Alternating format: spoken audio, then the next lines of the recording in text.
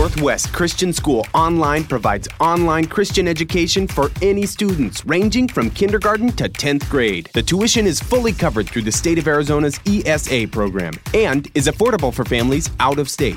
You can count on NCS Online for a rigorous, proven online program that establishes a robust biblical worldview for all students. For more information, go to ncsonline.org. That's ncsonline.org. You are listening to the 12 Days of Christmas, a special gift from Northwest Christian School to all of our families via Kingdom Culture Conversations, a podcast brought to you by Frameworks, a biblical worldview initiative of Northwest Christian.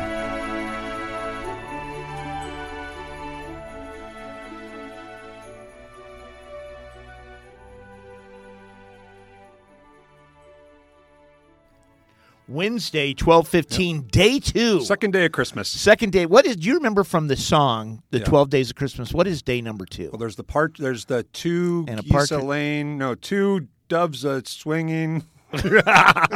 We just sang it at Christmas Chapel. Sang it at Christmas Chapel. We got no idea.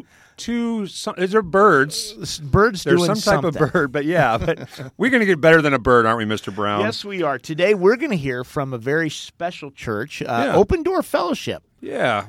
Gee, this is where you attend. Tell us a little bit about your church. I've been at Open Door for 12 years. My wife's a deacon. She's super awesome, but Open Door, we're just we want to preach God's Word. We want to be welcome. We want people to feel like this is a home to them. We're in the community like most churches are. Where is the church located? 19th Avenue in Butler, Awesome. which is between Northern and Dunlap. Okay. So it's right. If you take the light rail goes right by us. And this month, the month of Advent leading into Christmas, the series is called The Coming King. But today we're going to hear a message from within the Coming King series called The Blood. Yeah. And I love this message. I listened to the whole thing and really enjoyed it. This is from a Caleb, but it's not your pastor, Our Caleb senior Lynch. pastor is Caleb Lynch. Yeah. And he's been our senior pastor or we call him lead pastor, but we just brought Caleb Smith on. He's an Aussie. You'll hear a little accent. Hope you can understand it. I'm just kidding. That's a joke. But Caleb Smith's our kind of associate pastor. He does some worship. He does small groups and great dude. Very cool. Young guy, loves Jesus a lot. So well, he nails this today. Yep. And so the message, folks, you're going to hear today is The Blood is part of the Coming King series at Open Door Fellowship. Enjoy it.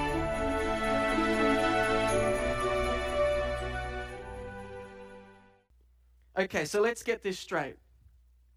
The wages of sin is death, and life is found in the blood. So it only makes sense for the full price of sin to be paid that blood is required. The life of one in place of another. And this shows the seriousness of sin. And we ask, how could this be? How could it be that something so horrific, that an innocent little animal would have to take my place? But there has to be something to take the consequence.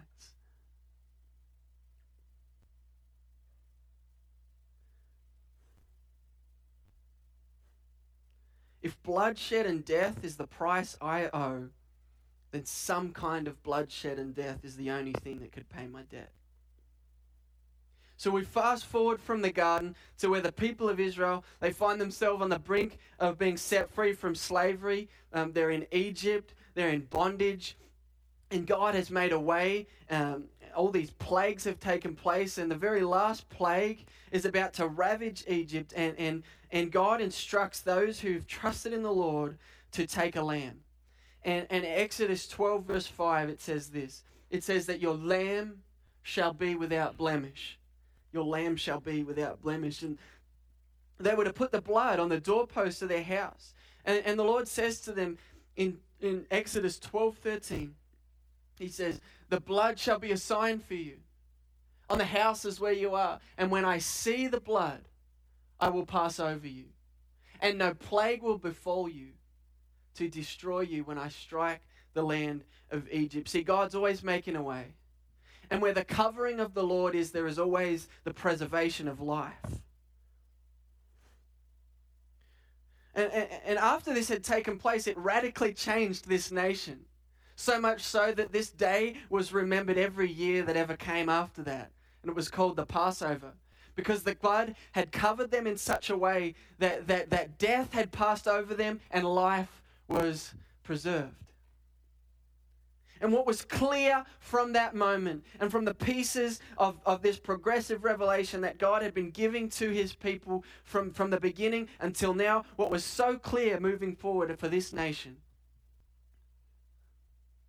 was that the poured out lifeblood of a spotless lamb had saved them from death. That was undeniable. Maybe they didn't fully get why, but what was undeniable was that the poured out lifeblood of a spotless lamb had saved their life. And the blood, it continues to show up in this redemptive story. Sometimes it's a bull or a bird or a goat, but often it's a lamb. And these animals' blood, they continue to be shed. And though the people continue to sin, God continues to make a way. And even in the covenants, God makes a way with his people. And the covenants, they are both marked by and confirmed by the shedding of blood. In the covenant that God makes with Moses, God institutes the law and the sacrificial system in this covenant as a way to set the Israelites apart from all other nations as his chosen people.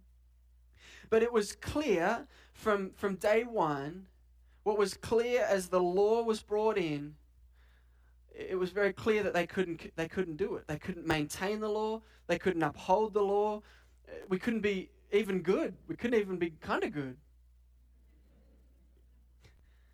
And yet, God made a way, continued to make a way, and it always involved the shedding of blood. Year after year, sacrifices are made. Year after year, there is a thing called the Day of Atonement. And Hebrews 9:7, speaking of this day, says this. But into the second, speaking of the most holy place in the temple, only the high priest goes, and he but once a year, and not without taking blood, which he offers for himself and for the unintentional sins of the people. Year after year, blood is being shed, animals are being died, and it is the only way for the people to be able to be in the presence of the most holy God. This is a story of a God who is not barbaric, but a God who is merciful. And I pray we would begin to see that. This is a God who so desperately longs for his people to be brought back into his presence, to know him, to walk with him, and to move from death to life. And we must believe that if there was any other way, he would have done it. And so as this progressive revelation of God's salvation story, it unfolds through the pages of Scripture, we see more and more clearly that our God is not a God of redos, but a God of redemption.